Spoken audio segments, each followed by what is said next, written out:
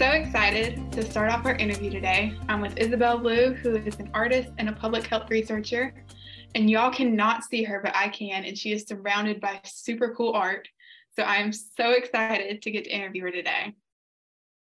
So Isabel, can you start off by introducing yourself to us and just tell us how you got involved in exploring food inclusivity? Sure, thank you. I'm really excited to be here as well.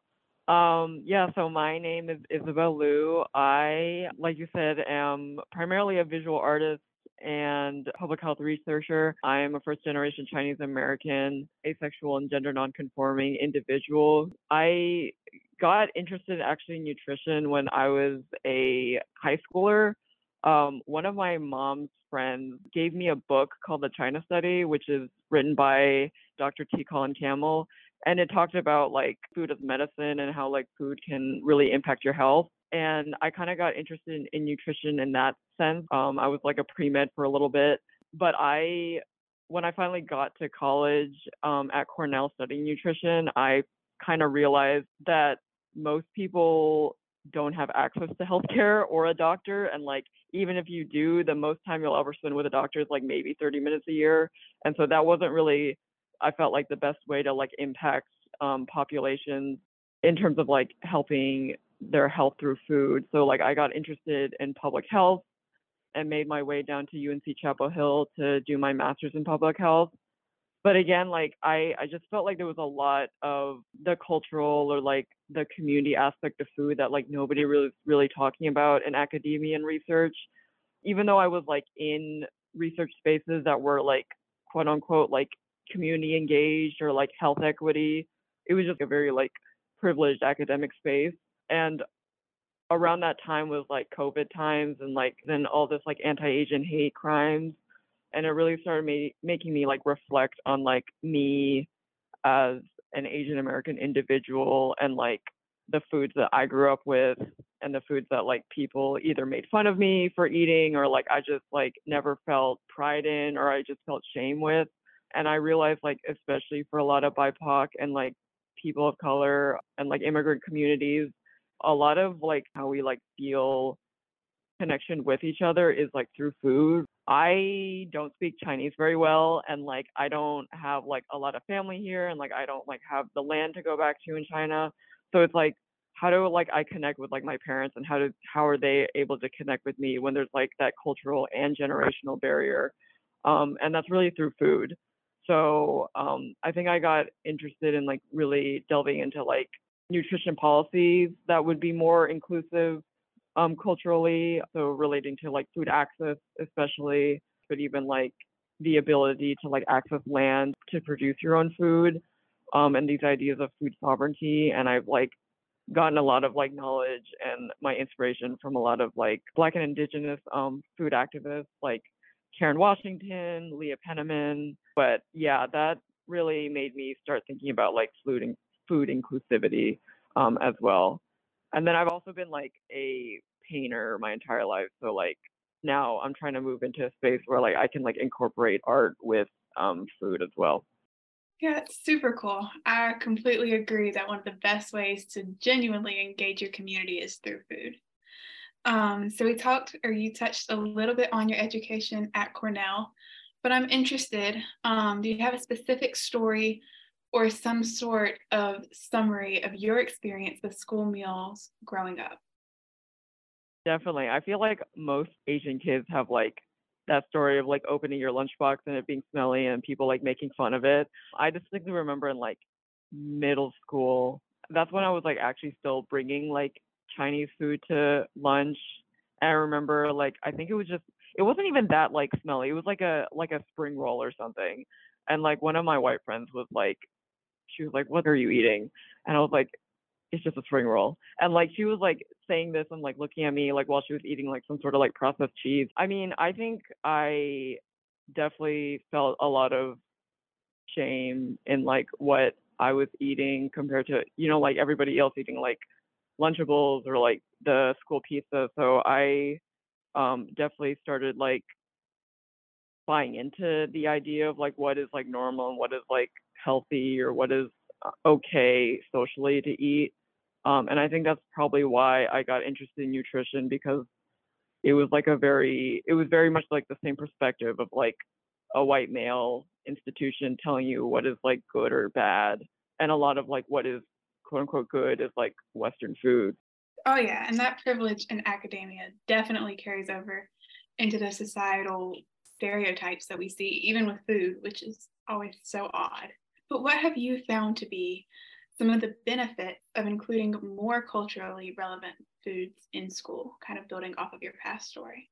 Yeah, it's like I really like that I studied nutrition because I got a lot of like knowledge out of it, but like it's very much like annoying because like the way people talk about food and nutrition is very much clinical in the sense that like food is like there to serve your physical health and that's it. Nobody really talks about the other reasons why people might eat food, which is like community building, solidarity, or just sharing space with other people and feeling connection that way. So like inevitably you don't eat food just because it's like healthy or like it tastes good or something. You eat food because like it's a tradition or like there's like shame or pride tied to it. When you're like growing up, especially in that impressionable age, like between like 5 to like 18, you get like a lot of like social pressure to like fit in. And if there aren't culturally like relevant foods in school, it just like breathes in the back of your mind forever that like this is like not acceptable or this is not healthy, and that can like lead to a lot of shame about your identity and who you are and where you come from and who your people are. But also like in a sense of like there's a lot of knowledge and science and history and like expertise that we can like learn from different cultures from their food, and to like couch like health in like the Mediterranean or like the Western world and their food and like cast everybody else's food as just purely cultural is also, I think, not great. So I think in terms of just like incorporating more culturally relevant foods, I think we should also like incorporate the education about like the health of that food or like the knowledge and like the practices that mostly like women have done with those food cultures as well. So yeah, no, I think it's just extremely important. Oh, yeah, and I completely agree with you. I think that, like you said, there is a health benefit to having those diverse foods. And so when you only prevent them on Culture Day, then you lose all of that. No, it's not just a cultural food, like you said, it's a regular food that you need. So I completely agree. But what kind of work are you doing day to day today? Yeah, so I do have a day job. I do communications at University of Chapel Hill with a research group. I am also one of the 2023 emerging artists in residence at Art Space in Raleigh. So that's a 1 year program. My artistic work has been exploring identity, culture, and history through food. So, like bringing in that like nutrition aspect into it. I did a residency last year at the Durham Art Guild, where I interviewed 3 of my Asian American friends and got their stories, their histories, and their relationship to food.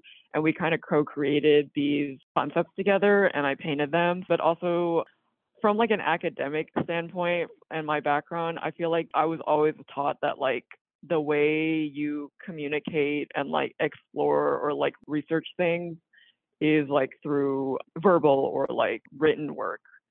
Doing a survey or like or how many miles somebody lives from a grocery store. But it's like that's so like deductive, just like not how people live. Like I don't remember the last time I filled out a survey and I thought like to myself, oh yeah, I definitely got like all of my thoughts out and like there was like 5 questions. I just felt like as for me, art has been my way of like communicating ideas and like understanding how other people feel as well. Maybe it's just like how I am, but I feel like the more I engaged with this work, the more like I found people who like felt the same way. So that's encouraging. So I felt like art was my way to like explore these ideas of identity and food and like less of this clinical way of like looking at food. And also I've been like looking and researching more on like traditional Chinese medicine and how more Eastern and Indigenous and Black history and cultures have gathered knowledge about food and used that as their way of like healing people that the West just like either disregards or like actually just sees as like pseudoscience. And I just find that like very limiting and almost like naive for the Western nutrition world to think like they have like everything down as like a science in like the past like 200 years, while like other cultures have been like studying this and like gathering knowledge for like literally thousands of years. So I think it's good to like look at both and have options to see it from both perspectives. But that's my artistic work. And then me and a few friends, we want to do like an oral history project where we interview and like gather oral histories from Asian American people in North Carolina, centered around this like idea of like wellness and joy, incorporating aspects of food into it, and then hopefully allowing those people to like co-create a mural design with us, and then hopefully installing that mural on like an Asian-owned business. Because another thing is like, I'm from North Carolina, and like we just don't have like that historical like physical community where we can like feel connected. So I feel like mural making and like place making and those sorts of like projects and engagement like would really help that. Oh yeah. And that makes me so glad that you brought up the art aspect of what you do, because I think what we've kind of come to realize with our food wellness podcast is that food and some of those other not tangible, not quantitative aspects of a culture are really the biggest empathizers. And so I'm so glad. I think your oral history grants are all going to go through, and it's going to be fantastic, because those are the kind of things that we need, not just the Thursday in March where you have spring rolls at lunch and your teacher tells you not to complain about the smell. Like, those real conversations are what's going to make a difference. So that's super cool. I'm so glad that you came to talk to us today. Everything that you shared was super relevant and super helpful to the development of our podcast. So yeah, thank you for talking with me. Yeah, thank you. This was fun.